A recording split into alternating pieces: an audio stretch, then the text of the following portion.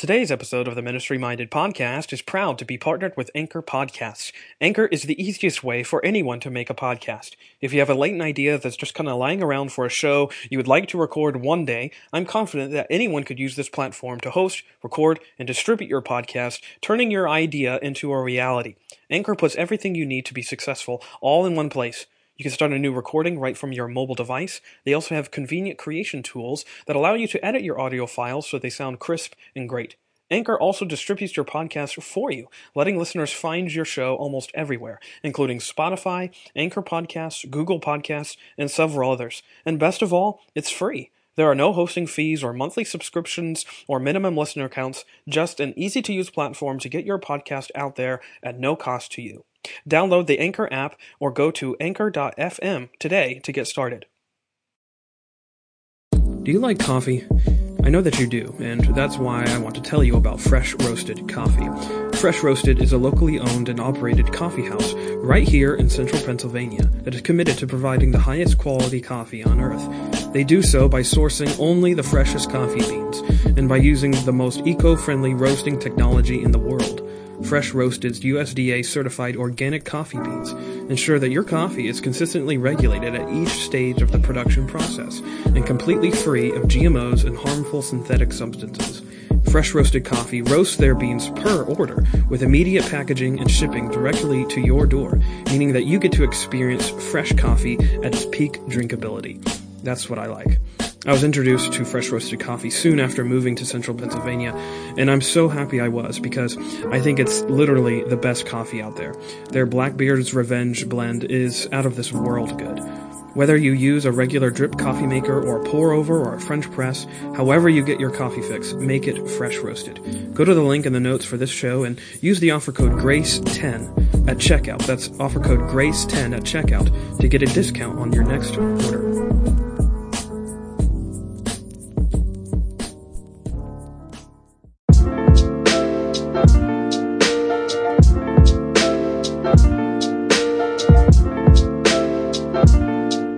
Hello and welcome to a brand new episode of the Ministry Minded Podcast, a show that seeks to marvel at the mercy of God that meets us in our messy ministries. I'm your host, Brad Gray. I'm the senior pastor of Stonington Baptist Church in Paxinos, Pennsylvania. Today I have a little bit of a different episode. It's not necessarily ministerial per se, but it is one that I am so excited to share with you the last several weeks.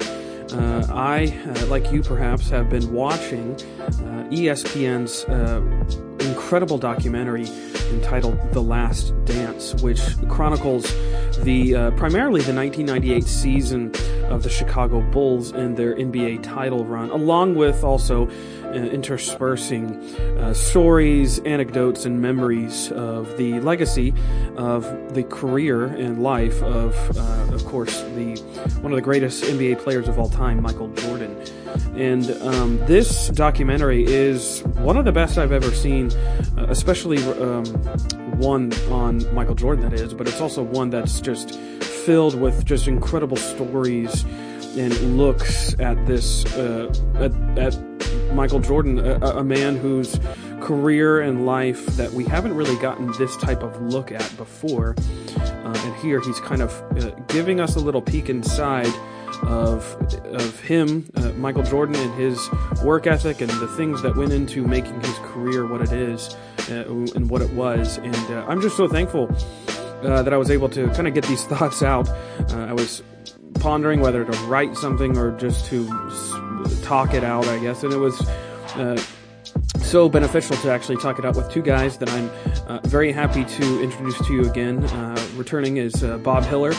Just recorded a podcast with him on James, which you might have listened to, but also we have, also from the 1517 family, Dan Van Voorhees, who is an incredible historian and just in a lot of different areas of pop culture and knowledge. He is able to put it into context historically in a way that is very captivating and riveting and very enlightening. And so Bob is just great to have on as well. And so we were able to just kind of bounce ideas off each other and talk for a while about The Last Dance and about the legacy of the show.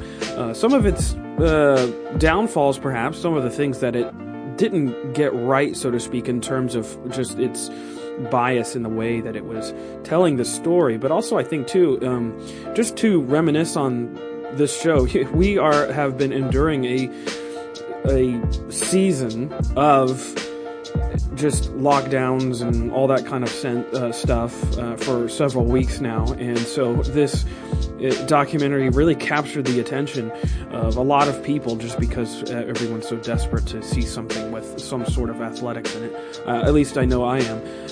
And what better athletics to enjoy and be enthralled by than perhaps the greatest NBA athlete ever, Michael Jordan.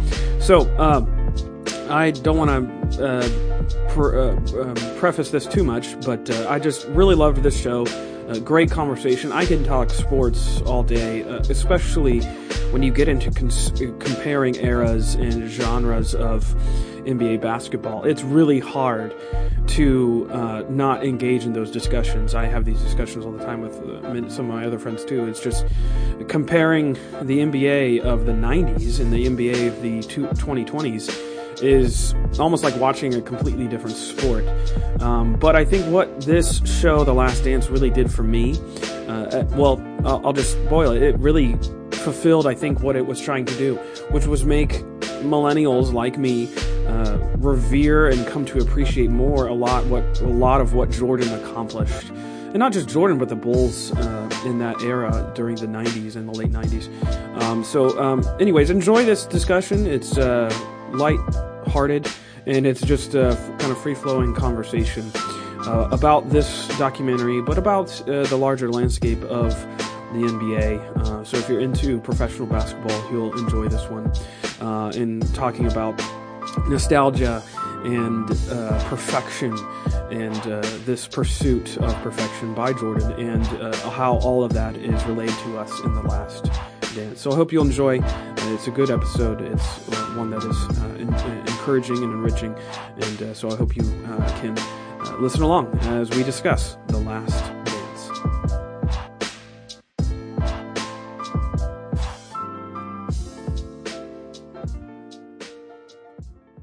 Yeah, I'll just get us kind of jumped off. I'll just kind of reveal my age. So when Jordan hit the shot, which if we're talking about The Last Dance, the final episode, episode 10, is kind of centered around Game 6 of the 1998 Finals.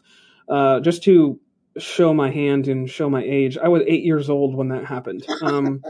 So I don't have a long and storied history of Michael Jordan, fandom.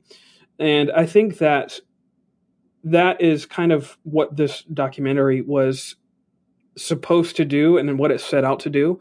And in that sense, I think it definitely achieved its end game in the sense that it has definitely made me revere and respect Michael Jordan in a lot of new and refreshing ways.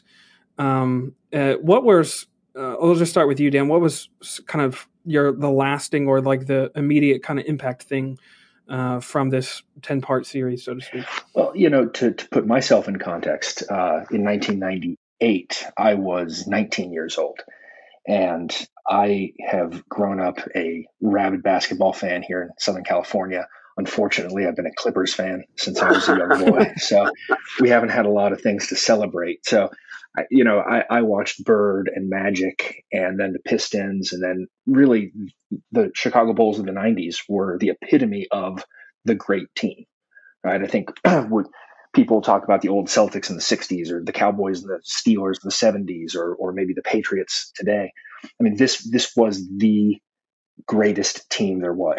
And rewatching it, you realize that it wasn't even close. I mean, some of the games were close, but they won 6 championships. I mean, that is unheard of. And so just to remember, I mean, that's excellence. We see today, I don't know, what's the best team in the NBA right now? Recently, you could say it's been the Warriors, although seeing them implode has been really, really fun for me. But they're great. And then you could go to, maybe the Kobe Shaq Lakers, or, the Cavs that I guess made the finals a bunch, but no one is as dominant. And so for me, that was the first thing, was these guys were really good. This was, and I think it's we keep calling it the Michael Jordan documentary, but it's not a Michael Jordan. It's a Chicago Bulls documentary. That's why we don't get the Wizards at the end, right? Because this is just right. about the Bulls. And so I think we rightly focus on Jordan, how amazing he was. But this is a documentary about an exceedingly good team. And for me, and I'll let Bob go, for me, the hero is Phil Jackson. I mean, that guy really had to tie everything together, working with Jordan, working with Pippen, working with Rodman. So I was just working with Jerry Krause and Reinsdorf too. Yeah, exactly. And then the dude went to the Lakers and dealt with Shaq and Kobe and brought them championships. So in some ways, I think Phil Jackson is the guy who we all need to sit back and say, yeah, he was really good. The weight that was on his shoulders is really unfathomable when you think about it. And all, like you were mentioning, all the egos that he was balancing. And I think rightly, Phil was the perfect guy for that job. Just the way he approached the game and the way that he addressed these players. And it worked out. He won 6 rings. So go ahead, Bob. Yeah. If you have Doug Collins as the head coach, you'll have Jordan as the highest scorer in the history of the game, and he'll be one of the greats, but they won't have the championships that they had. I think it's interesting. I don't know. You guys can push back at me on this. I don't know if I'd call it a documentary so much as like an oral history from Jordan's perspective of the Bulls. I know he had like a ton of control over it. And so I think it would have been interesting to have a few other voices that weren't really heard. It comes out pretty pro-Jordan, which is frankly what I want. That's what I wanted to see. I like getting inside that guy's head. I think he's just fascinating. But he doesn't come out looking all roses, but it does close with Jordan reading a poem and saying, "Well, I'm no poet." But like, okay, well, it's a little self-indulgent at this point. But yeah. But I still thought, it's terrific. And you're right, Dan. It's kind of like Brady and Belichick, where there's just nothing else compared to it. And even if Brady loses in the Super Bowl, you're like, well, the best team lost. There's nothing compared to it.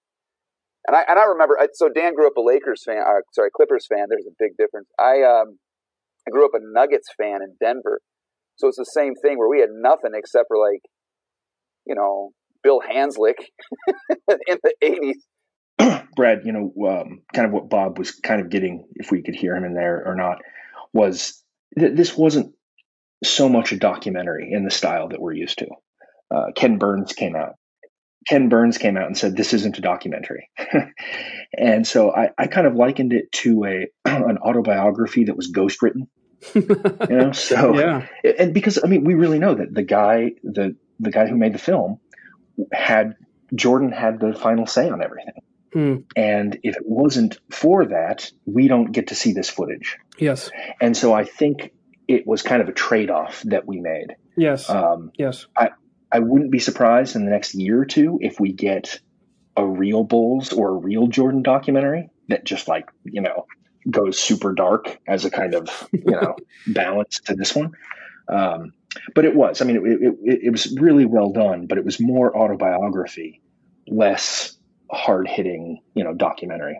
Yes. But as long as you know what to expect. Yeah. I definitely felt that throughout the 10-part series. It was definitely like, that's a good way to put it, like a ghost-written autobiography, and the ghost is Jordan himself, so to speak, writing and making sure that how he is portrayed is good and worthy of his mystique and everything like that. That's a really good way to put it. What is, if either you can kind of jump in, but what was like one of your favorite parts, or one of your like the segments or like the things that kind of stands out to you from this whole series, these 10 parts? Yeah, I would say, I'd seen some of it before, but the footage of Jordan winning the championship on Father's Day after his dad died, and just collapsing in the locker room. I thought that was really something else. And I thought, so from a sort of emotional perspective, I thought that was really good. Just about everything with Rodman just sticks out because it's absurd. like him just taking off to Las Vegas, and they're like, well, we have to let him. Like, what kind of coach or player? But and then Jordan shows up, and Carmen Electra is hiding behind the sofa. So just kind of absurdist stuff there that I got a kick out of. And I should say also that I was really impressed with Steve Kerr and just his story, which I didn't know. And for Pete's sake, he's the head coach of the enemy, Golden State Warriors. So I don't want to like him, but he's a pretty good guy. I echo the same thing, especially about the emotion of I think that's in episode 7 after he wins Ring 4, and I've seen those. This point has been made by other folks, but I've seen those pictures of Jordan just weeping and sobbing after he wins that ring.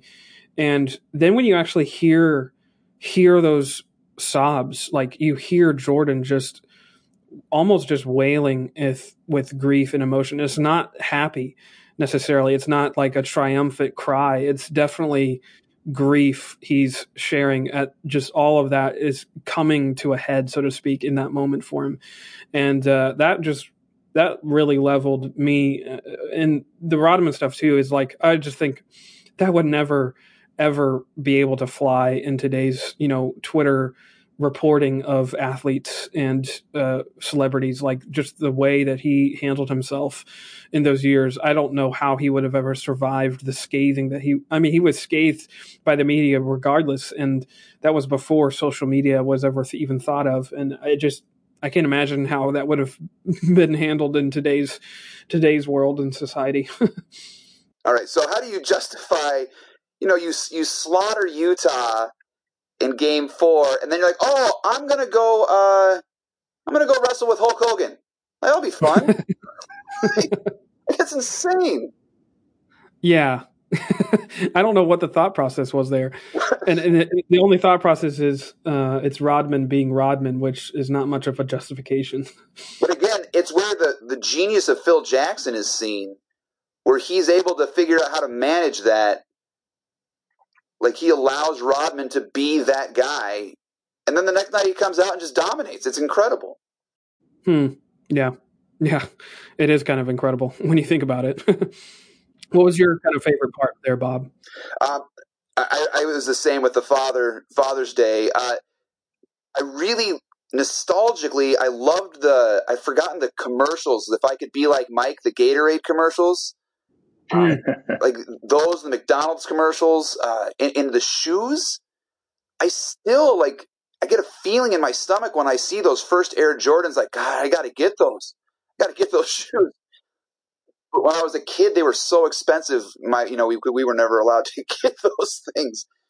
And the other thing I loved was just the stuff about the Dream Team. I thought was fascinating. That practice where they're going head to head, or the pickup games, like when he's shooting the movie, and Space Jam, and he flies out all the people, and they build him a whole gym, and he's just sitting there playing them, scouting them for the next year. Like, everything he did was to be better than everyone else, and he was constantly finding ways to beat guys every minute of every day and everything, even when he's on their team or even when he's just playing pickup games.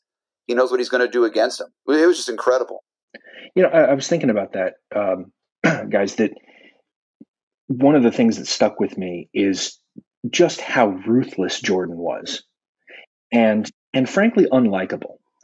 But there's something about us, I think, as human beings with celebrity or greatness, that we sort of think we deserve a package of someone who is everything. That greatness should also include likability. That you need to be the whole package. And Jordan wasn't. That Jordan wasn't as much as he did Space Jam and the commercials. He wasn't an entertainer, like, say, a Charles Barkley or name someone. But he showed, hey, if you want to be better than everyone else, you will sacrifice everything.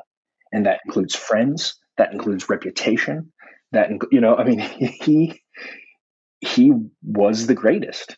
And I think that he got what he wanted, but I think it leaves us a little bit cold because we're, aren't you supposed to also be likable? Aren't you also supposed to be an entertainer?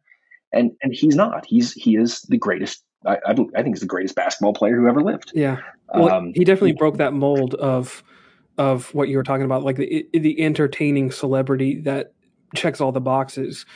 He didn't necessarily check all those boxes, and it actually reminds me, and I'll let you finish your thought really quick, but it reminds me of that scene, if you've seen the movie the Prestige, where they're the two protagonists are kind of watching this famed magician, and he's like this old man who does this magic trick, and then they watch him afterwards, and like it's that complete devotion to his trade is actually the magic trick, because they don't understand how he does what he does, other than the fact that he is completely devoted to every single aspect of it and becomes his life.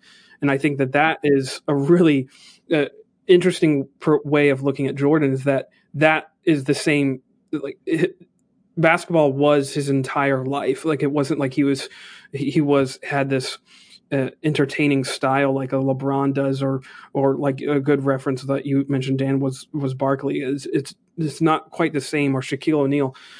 It's way different. His devotion to the game was just unlike any other athlete we've ever seen, ever.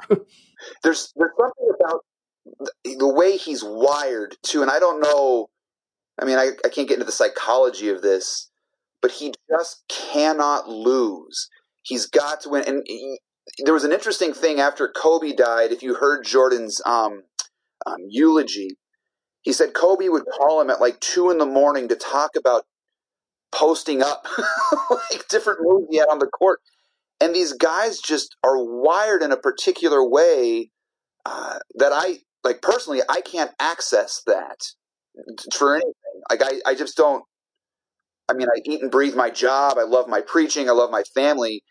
But I'm not like ruthlessly going to harm people if they get in the way. And I don't wake up at 3 a.m. thinking about my next move. Like, I mean, this is a remarkable attitude that you just, people are wired a particular way, and he has that combination of skill set and sort of mentality, which is always kind of when people harp on LeBron, they say he doesn't have that killer attitude like Kobe had or like Jordan had.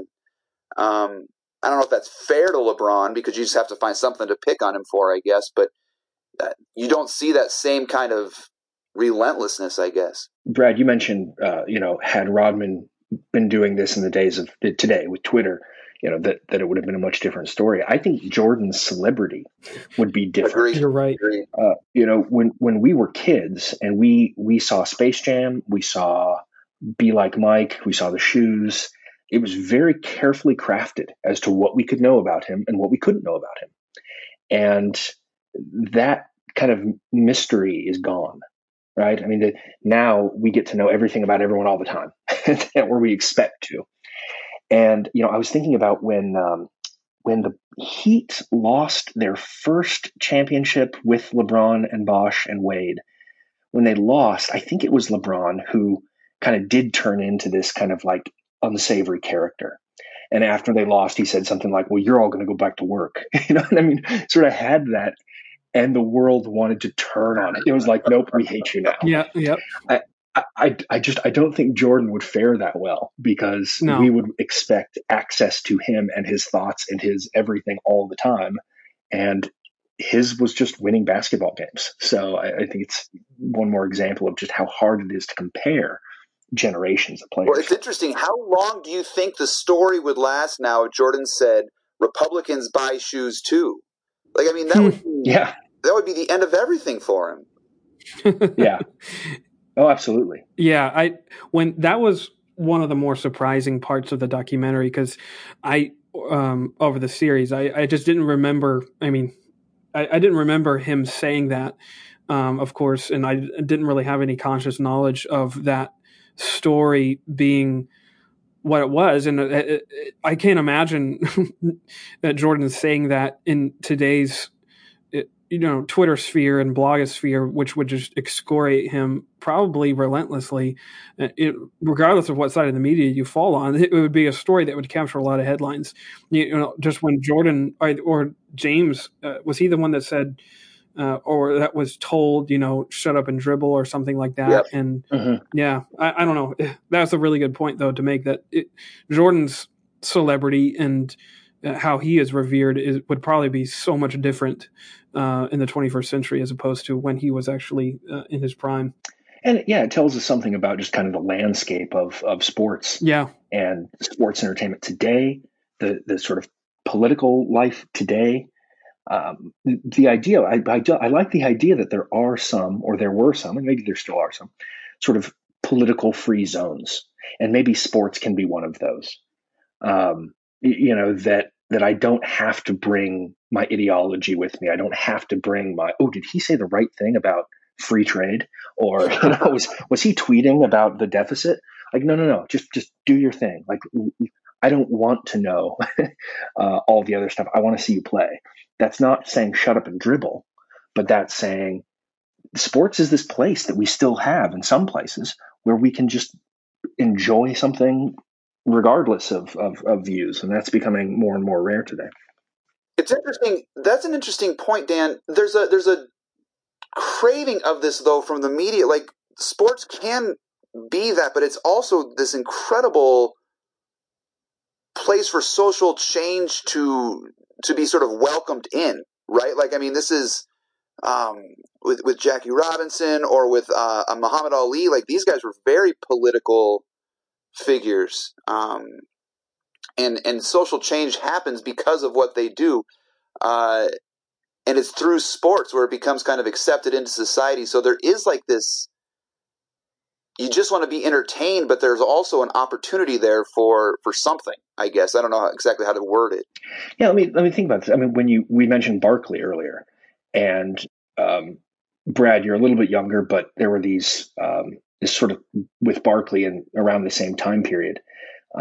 He famously said, "I'm not a role model." The shoe commercial, yeah, I'm not a role model. Yeah, right. I'm not a role model. And I thought that was a really interesting, and people I think rightly said, "Oh no, that's a cop out, dude."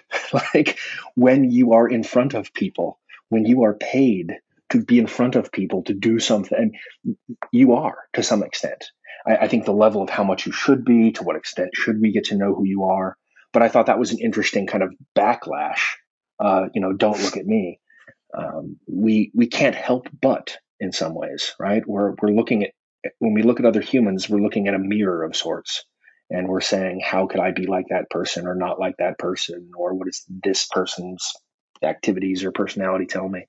So it's, just another prism to look through. Well, yeah. And so Barkley says that in the shadow of, if I could be like Mike, if I could be like, one commercial's telling you need to be this person because he's the best at what he does, and everybody who wants to be great is going to be like him. Like, he is the role model. And Barkley is saying, yeah, I'm not raising your kids. I'm playing basketball. All right. That's what I do. It's very interesting to me. Well, now take the be like Mike. Now that what we know about Jordan, do you want your kids to be like Mike? No. I'm glad I didn't sort of sacrifice everything for excellence in one thing. I'd be a basket case. Obviously they were making a different point, but I don't want to be like Mike. I would trade happiness for, excellence in one point. Although the money would be nice. Well, you can see that just in how he closes the series. He's been harboring this sort of open-ended sort of bitterness against how it all played out at the end of his Chicago Bulls tenure, and that he has never really gotten closure on how that all came to end and wrap up, and to think that he has been thinking about that. I picture Jordan just sitting in his mansion, and props to him, but he's sitting there thinking I should have had 7 rings, or thinking about like a play from like game 3 of the first round and how he missed that one play or something. I think of him obsessively chewing and musing on that, and in his drive for perfection. And I just don't know. Like you said, I wouldn't trade that for happiness.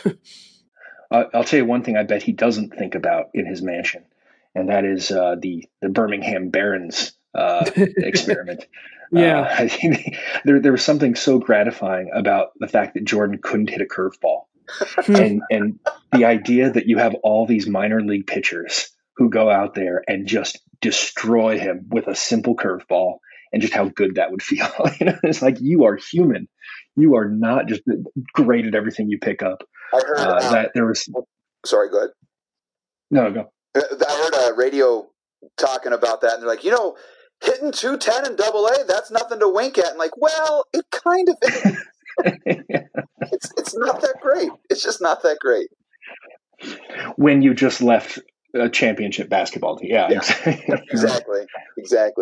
That was definitely the most Jordan forward or Jordan like favored portion of the documentary, I thought, in the sense that like there was, I think it was Reinsdorf who was saying that, he had no doubt that he would have made the majors if he had stuck with, hitting and stuff like that. I don't like baseball. I don't really watch it, but I just was like, I highly doubt that was the case. I mean, maybe I don't want to like doubt Jordan and his work ethic, but based off of the evidence, I didn't see it. Yeah, no, he's not a Bo Jackson or a Deion Sanders, right? Who could be sort of dual players and have their own weaknesses. Jordan is an exceptionally good basketball player, especially the style that we saw in the 80s and 90s. He's the best at that style there has ever been. And I would say the best basketball player ever, because he dominated his generation so thoroughly. The comparisons, I'm curious. It's so hard to compare players. They're just not built the same size. It's a different game. If Jordan, at the same time, if hand check was illegal then, right? I mean, what else could have Jordan done? So there's so many variables that it's hard to do. It's interesting. Dan, you had mentioned this a couple weeks ago in a conversation we had. How would Jordan do versus LeBron in this era? I think if you look at Kobe Bryant, there's sort of a helpful comparison there, right? I mean, Kobe would still dominate now. This is still kind of his era, I guess, just post his era. Yeah, I think so.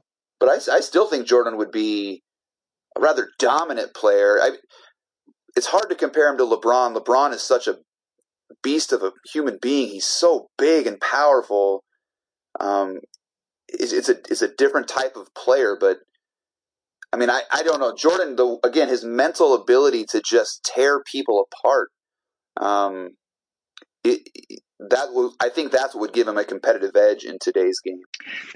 Whenever you look at generations, and I'll just go deep into the weeds for 1 second here, there are players who are, greatest of all time level, but they benefited from a change in the game, a fundamental change in the size, in the speed, in the way it's played. Bill Russell, won 8 championships with the Celtics in the 60s. But there was also no one as big and fast and good as Bill Russell, right? I mean, he was amazing because of that. If you watch 90s basketball, 80s and 90s basketball, when defenders could put their hands on you, right, with hand checks, LeBron, you do that to LeBron, and that's a personal foul right away, right? And so I thought it was funny with that his last shot with Brian Russell, when he kind of pushed him down a little bit when he jukes him at the top of the key. And the fact that they even brought up like, well, was that a foul? Like, no, dude, like hands, it was a handsy game. Like everyone was smacking everybody. And so it's just another place where it's like, yeah, LeBron is great, but there's something about Jordan. He's just the machine, really a machine. There was the scene where Rodman is running down the court and he's shoving Karl Malone on the ground. He's tripping him up, and they go. I think it was Costas says something like, "Well, that's got to be a flagrant foul." Like there's even a question about it. In today's game, that's a suspension. Absolutely. It wouldn't even be a flagrant. It would just be ejection, and probably both of them. There would be like a double technical or a double ejection. Easy, yeah. Well, that's living post Artest, post Malice in the Palace, right? I mean, it's and that's the thing I love about basketball, and one of the nice things about being a Clipper fan is that I've been to many games in very good seats. The games have never been good, but I've always, I've had the opportunity a number of times to sit courtside. And basketball is unlike any other sport where you are right there, right? Their faces aren't covered. You hear them. It's an intense experience when you're there. And when these guys start going at it, it's something else. It's amazing, but it can be a little scary because guys are flying around and. I went to a concert a couple years ago at the Forum where the Lakers used to play. Where the Clippers will be playing next. The Clippers just bought the Forum. Where did the Lakers play in the 80s? The Great Western Forum. Yeah. The Forum. Yeah. Okay. Yeah. Yeah, Steve Ballmer just bought it. It's going to become the Clippers' new home. So. Okay, I didn't know that. My seats were very much near the top, and I could see everything on the floor. I'd forgotten in the 80s how close you were in basketball games. The stadiums were nothing like they are now, where you've got 3 layers and all this stuff. There were 2 layers up, and everybody was right on it. It was just an incredible experience, and we used to go to see this with the Nuggets at the old McNichols Sports Arena. You were right there. Those were great seats. That's a lot of fun when it used to be that close. And I think that's one of the reasons why basketball does have this whole document. I mean, I haven't seen something grab society. Now, the coronavirus obviously has helped by putting us all inside, but the fact that we're talking about this, right? Everybody watched it. Everybody knew because it feels so close. It feels so intimate, whether you're at the game or you're watching these people or just the kind of access we're used to having with these people. And that was something that we know that he guarded and gave us a little bit of with this. Jordan did. And it was, really scratched an itch for us. I liked your comments about generational comparisons, though, Dan, and I think it's something that I've obviously talked a lot about this. I'm, of course, of the generation that has predominantly grew up watching Kobe, but then LeBron more so in terms of NBA stardom. He's been the guy, so to speak, and rightly so. And I don't think I've ever ascribed to the idea that LeBron is somehow better than Jordan. However, I think what this documentary series has made me realize or actually just more affirmed in me, is that appreciating Jordan and appreciating LeBron aren't mutually exclusive ideals. And they're always everywhere, I think, made into be, and that drives ESPN's content that they can push out. But it's not necessarily the case. I think that we have to compare these generational stars because, number one, their games, like you said, the styles of play are just so you can't compare 90s basketball with 2010s basketball, with the amount of threes that are being taken, with the amount of spacing and mathematics that are being just displayed at every single moment of the game. Like the way that Harden plays would just be completely otherworldly to a Jerry Sloan coach in the mid 90s. Like it just wouldn't make sense. That's a good Jerry Sloan would. Oh man, that's good. He would probably lose his mind. But like he'd quit. I think it on one level, that's why I hate comparing them. And I think it's also unfair to LeBron, and not just because I'm a LeBron apologist, but I think we have almost ruined LeBron's, or at least the way we appreciate LeBron's career, with this idea of Jordan nostalgia, in the sense that, at least before this moment, and I wish that, like you said earlier, that I think there will be a follow-up documentary that's a little bit more negative Jordan, perhaps. I don't know if that's the case, but it very well might be. But I think that there's this tendency to think that especially with my generation, like we the only things I know about Jordan are through highlight reels and other venues where all you see is every single made shot and every single incredible layup or dunk. And I think that's a problem because we have this idea that Jordan hit every single game winner that he ever took, and that's just not true. Right. And we have applied that nostalgic almost law onto LeBron, and where we have judged his career based on this almost false narrative of Jordan's. And that's why I think that what this has done in some cases, even though it's Jordan centric, it has kind of made it more honest about who Jordan was as a player. But it's also made me affirm LeBron's career just because it's incredible what he has done in his era of scrutiny, pressure, of expectation, of constant media attention, but also on the same hand, I mean, Jordan had the same things in an era, in an age before 24-hour coverage, and Twitter coverage. But I don't know if that makes sense. But it's made me appreciate both, I guess is what I'm saying in a long-winded way. Yeah, no, absolutely. I mean, it's Jordan had really bad games sometimes. Jordan missed big shots. Jordan said things that were uncouth, but it just went away. And obviously this documentary, I think, did him some favors in zooming past, no talk of the Wizards. His gambling issue was just kind of written off, like, I just like to gamble and it's over.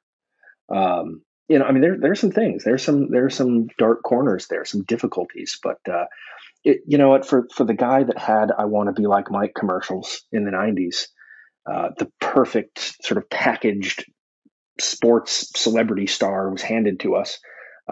This documentary is kind of an appropriate parallel to that, right? It's here are the greatest shots, here are the greatest stories. Enjoy, right? Be nostalgic. Yeah. On that point, like, so I was 8 years old when, Game 6 was going on in the 98 finals, and rewatching it, especially, I loved that they spent so much time on it in the last episode, because rewatching the 98 finals was incredibly tense. And even though I knew it was going to happen, like the way that they told that story, the story of that game specifically, was so impactful. And I just came away just like, it was such a tense moment. Even though I knew that Jordan was going to hit the shot, I was just like, as I was watching it, I didn't know if he was going to. Yeah. There was so much that was hanging in the balance of that moment. And they really portrayed that really well, I thought. Yeah. Yeah.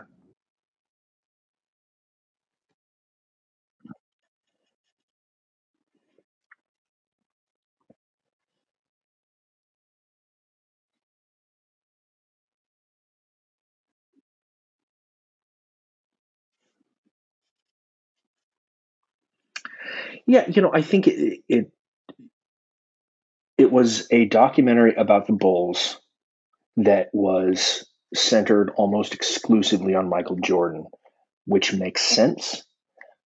But at times I wanted to hear what other people were, we just got to, I don't think we got much into Scottie Pippen's life, and his life is fascinating, right? Coming out of Arkansas, and one of the greatest kind of, second banana role players of all time. Coming from an NAIA school, I would have liked to have heard more from him. I would have liked to have heard a little bit more from some of the coaches.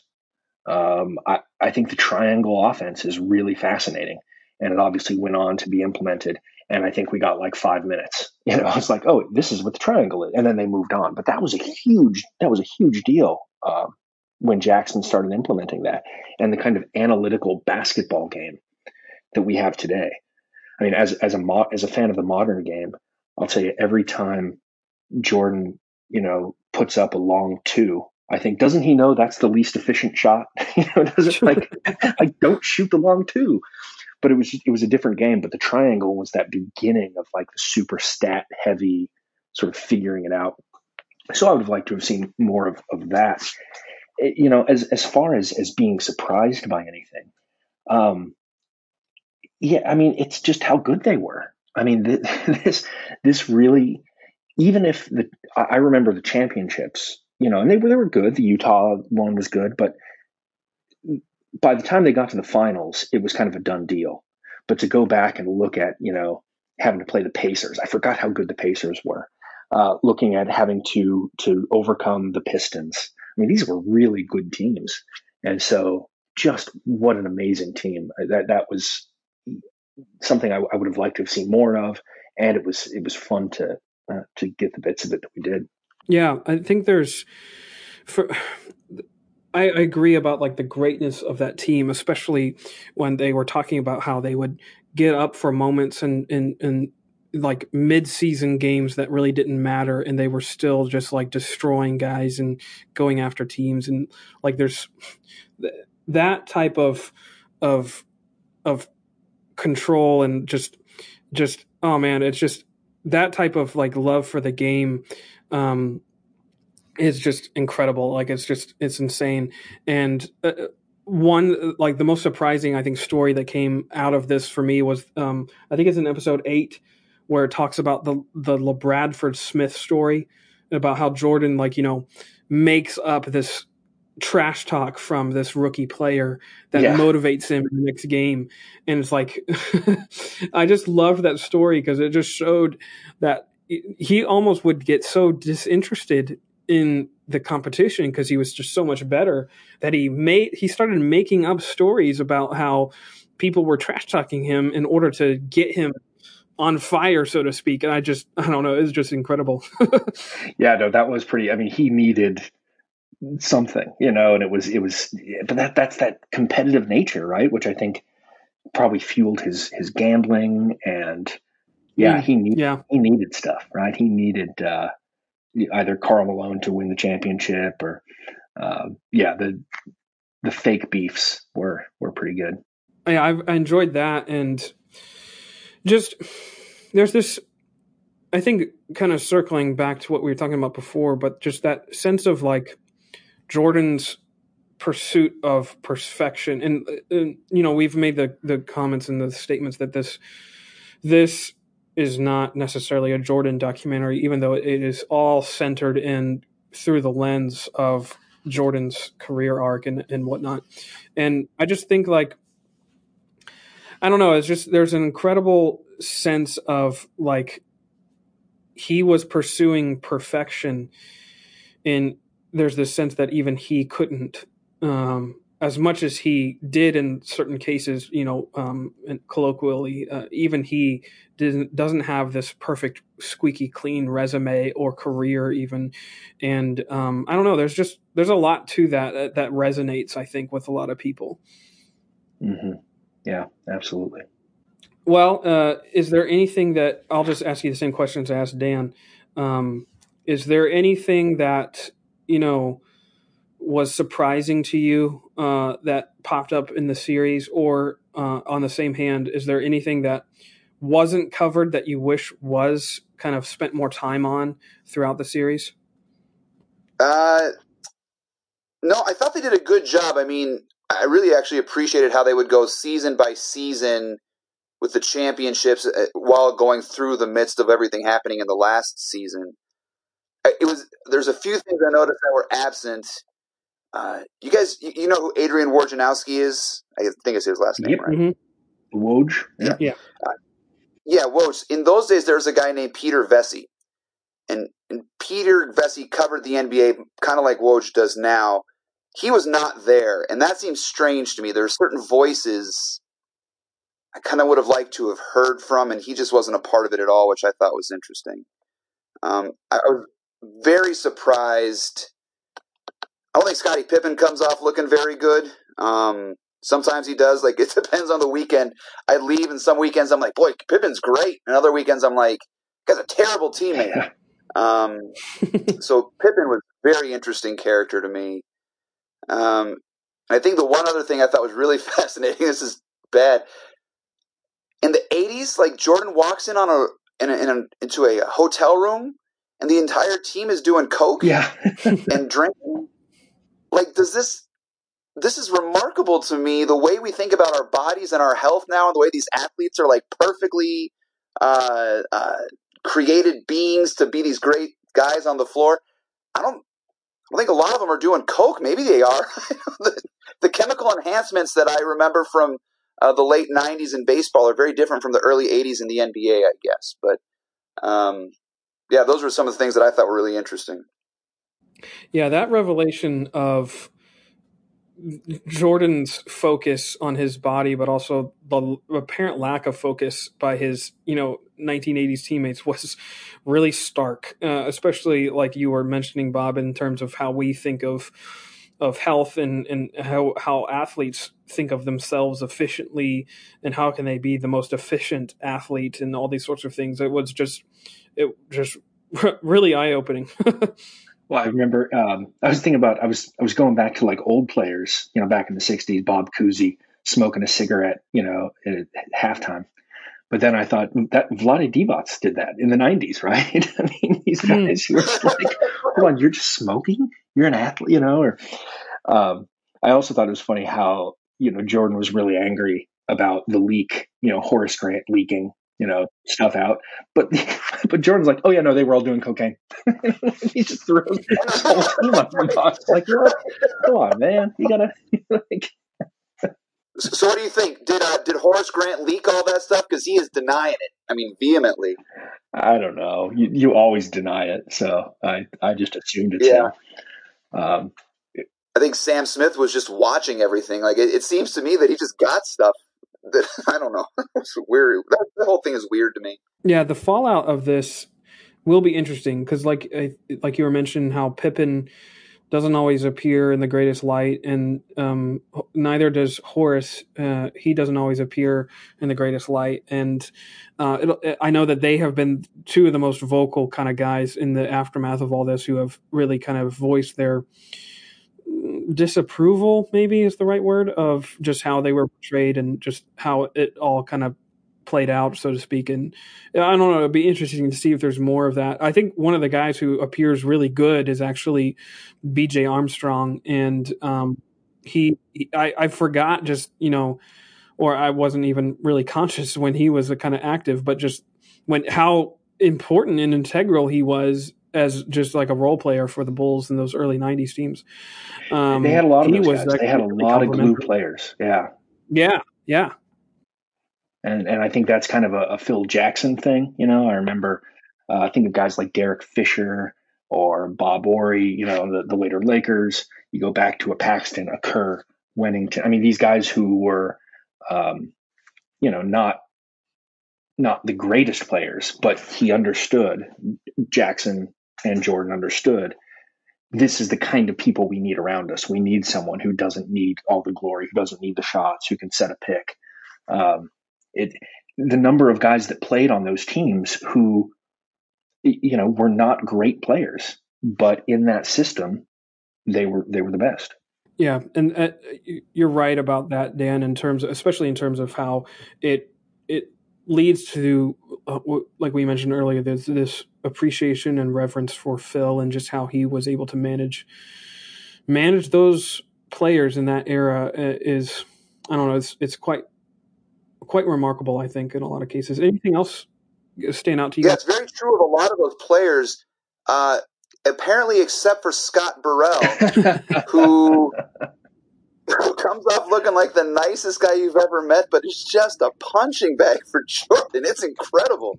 Yeah, no, that's a pretty funny. But it's also just Jordan's contempt for people. Also, is kind of like, he talks about Gary Payton.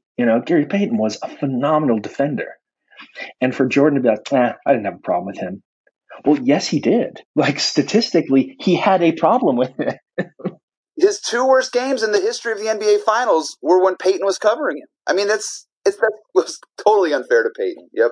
But this is Jordan's. It's Jordan's world. It's Jordan's show, and very enjoyable. But just you're right. I mean, it's there are.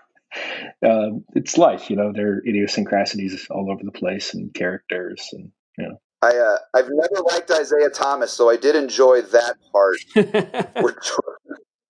is like single-handedly responsible for everyone hating Thomas. It's kind of amazing. Yeah, that is. Or Reggie Miller not calling Jordan anything but Black Jesus or the Black Cat. Like, he hates him. That was a funny, That's another great scene when the Pacers beat the Bulls in that last second shot, and then Jordan misses the shot, and they're all going nuts and they're all excited, and then they pan over to Larry Bird, and he's like, "You guys, you just lost the series. You're all happy. You just lost the series to Jordan. Sit down." Yeah. Is there anything else that stands out to you, or? I'll say this.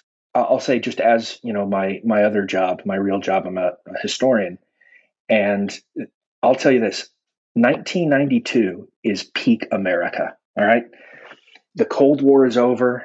We've got that dream team. It really was something else, right? I mean, to be, I was 13 at the time.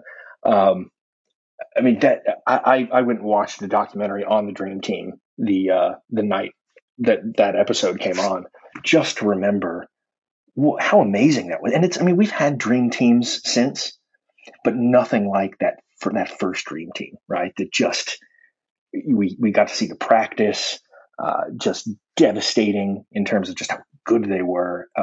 That was something you don't get to see in sports very often. All the best players getting together legitimately, not for an all-star game, but to train. Daly was a great coach. It was really fun seeing that and putting that in that context, and seeing all those players and saying, yeah, Jordan's the best out of all of them. Like, those are some good players, right? I mean, those are the all-time, some of the all-time greats, and just how he stood above them. Yeah.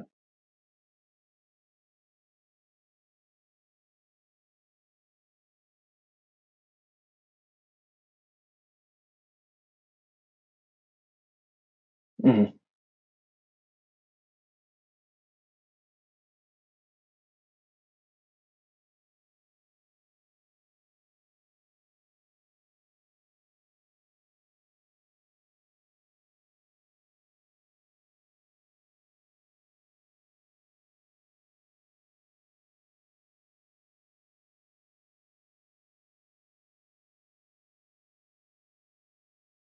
Yeah, 80s basketball, remember, in the 80s, championships were on tape delay. Right? Basketball was not the sport that it became in the 90s. That it was, kind of maybe how a lot of Americans think of hockey today, right? Yeah, people are into it. It's this other thing.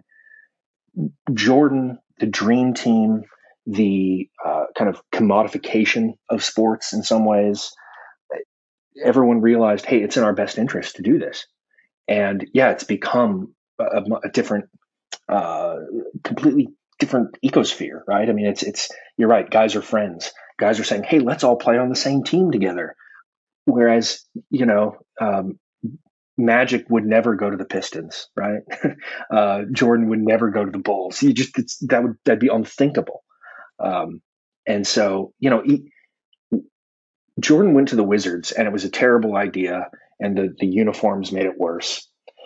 But that felt like a betrayal, where I forgot just a second. I was thinking about LeBron. I'm like, oh, that's right, he's a Laker now, because everyone just goes wherever. We don't have that kind of loyalty, with players, and that's just part of the system and free agency. But yeah, it's a different world, a different game. I think that also is attributed to a lot of the AAU stuff, where it's definitely more parity in terms of it's not like you said, loyal. There's almost no loyalty to organizations or teams or franchises. It's more just loyalty to my own brand, and that's definitely more the case now. And I'll go wherever my brand can be most enhanced, or if it's not here, I'm going to jump ship. And I don't know if that's good or bad, but it's definitely just the nature of the current climate of, well, especially the NBA. I don't really know if I don't think that has really seeped into any of the other sports. And I think it goes back to what you're saying about how there's this different level of experience of professional basketball than any other sport, just because of the closeness with the athletes, and the entire game itself is an experience that is almost palpable, as opposed to something that's you're so far removed from anything in the NFL or even baseball to a large degree. But yeah, I don't know. Can I ask you, Brad? What's your team? Are you a Sixers guy? No. So I grew up in South Carolina. I moved to Florida, and that was in 2013. I moved to Florida. So I am most loyal to the Miami Heat. That is not because of LeBron's decision. That is actually from when they drafted Dwayne Wade in 2003. I was a huge Dwayne Wade fan, watching his Final Four run with Marquette and all those sorts of things. And I always revered, and I always honestly loved his style of play more than anyone else. It was Wade and Derrick Rose are the ones I most enjoyed watching. So definitely, if I had to pick a loyalty, I would be the Miami Heat. Although I will say I have succumbed to my generation's lack of loyalty, and I really just like watching individual players do what they do. And that's definitely not what a lot of people have become familiar with a lot of sports and sports watching. But when I'm watching the NBA, I like putting things into context historically and appreciating individual achievements as opposed to just this franchise being the best franchise there is, so to speak, if that makes sense. It's a divide. It's a generational divide. And it's I think you can see it in, like, I can tell you a couple things about Bob. Now, Bob and I went to college together, but I can tell you a couple of things. But I know, like, oh no, it's Nuggets, Rockies, Broncos, Avalanche. Like, that's his thing, right?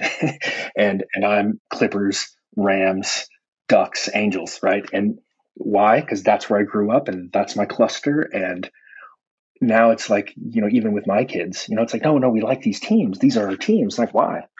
Like, oh, our identity is wrapped up in it, rather than just the game itself. But that's part of the fan experience, which I think is a lot to be mined in terms of what we think about ourselves and how we want to be seen by others. Yes, definitely. It's definitely more of like a badge of honor in terms of who you cheer for and root for, as opposed to like loyalty or devotion to a city or a town or anything like that. It's that I don't really know why. I can't really articulate that, but it's definitely not the same. Yeah, I've spent my whole life so identified with these teams, right? That it's like, who are the players? Well, now the Clippers got Kawhi and Paul George and the like. But I think, when, say, the Rams in football, when the Rams moved back home where they belong here in Los Angeles, I think I got like 50 texts that day. Like, Dan, we're so happy for you. Like when, the Clippers, do something, I'm like the Clipper guy, like, and that's how people know me. I think it makes it easier for present buying. But it's just different. It's like, I'll just get some Clipper stuff and be fine. Just get a shirt. I don't mind it. I've got lots of bobbleheads, lots of T-shirts. Check out The Craft of Preaching to see all the work that Bob Hiller does at 1517.org. See what I'm doing here, Bob? See? That's nice. And you should also check out the Christian History Almanac. Oh, thank you so much. That's appreciated. Oh, yeah, no. My personal favorite podcast that we have on the 1517 network. Oh, well, thank you very much. Right after Singing Fellows and... No, I'm just kidding. The other day on the Almanac, it was 1994 was the year we did. And, of course, that was the, Jordan and the Knicks game as the O.J. Simpson, do you remember that, Bob, where you walk, I do. I remember where I was sitting. Watching the game and split screen. You've got the Knicks on one and then Jordan and then the white Bronco going. And now here's the thing. I wasn't watching the Knicks and the Bulls. I was watching Houston. Oh, is that okay? I got that wrong. I don't know. It may have just been the location of where I was watching, but I think I was watching Houston, and I can't recall who they were playing. I I could be wrong on that, but that seems to be my memory, and that was really strange. Check out the ESPN 30 for 30 on 1994. It gives the whole, it's what was happening in that, because it was like the Rangers won their first Stanley Cup that day, and they had a parade downtown, and then there was it's a good one. So thanks. Well, thanks for having us on, Brad. Yeah, thanks, guys. I really appreciate your inputs and perspectives, and I really value your thoughts and your knowledge and history and insights into the game, but into this documentary too. But also, I'll just give my own plug. Thanks for your efforts at 1517 and your continued ministry to me, and definitely anything I can do to help you guys get the word out there, I'm going to do it. So I really appreciate you, and thanks for all your ministry efforts. All right. Thank you, Brad. Thanks, Brad. Well, thanks so much for listening. That's it for today's episode of Ministry Minded. I want to thank Dan and Bob for coming on the show and just sharing their thoughts and their insights with me on this documentary, The Last Dance. If you like what you just heard, be sure to subscribe to this show on Apple Podcasts or on Spotify or on Anchor Podcasts. Thank you so much for doing that. Thank you so much for also listening and commenting. And if you have any other questions or comments, just feel free to put them in the comments to this show, or send me an email or something like that. But I hope you have a blessed day. I'll see you on the next episode. Blessings.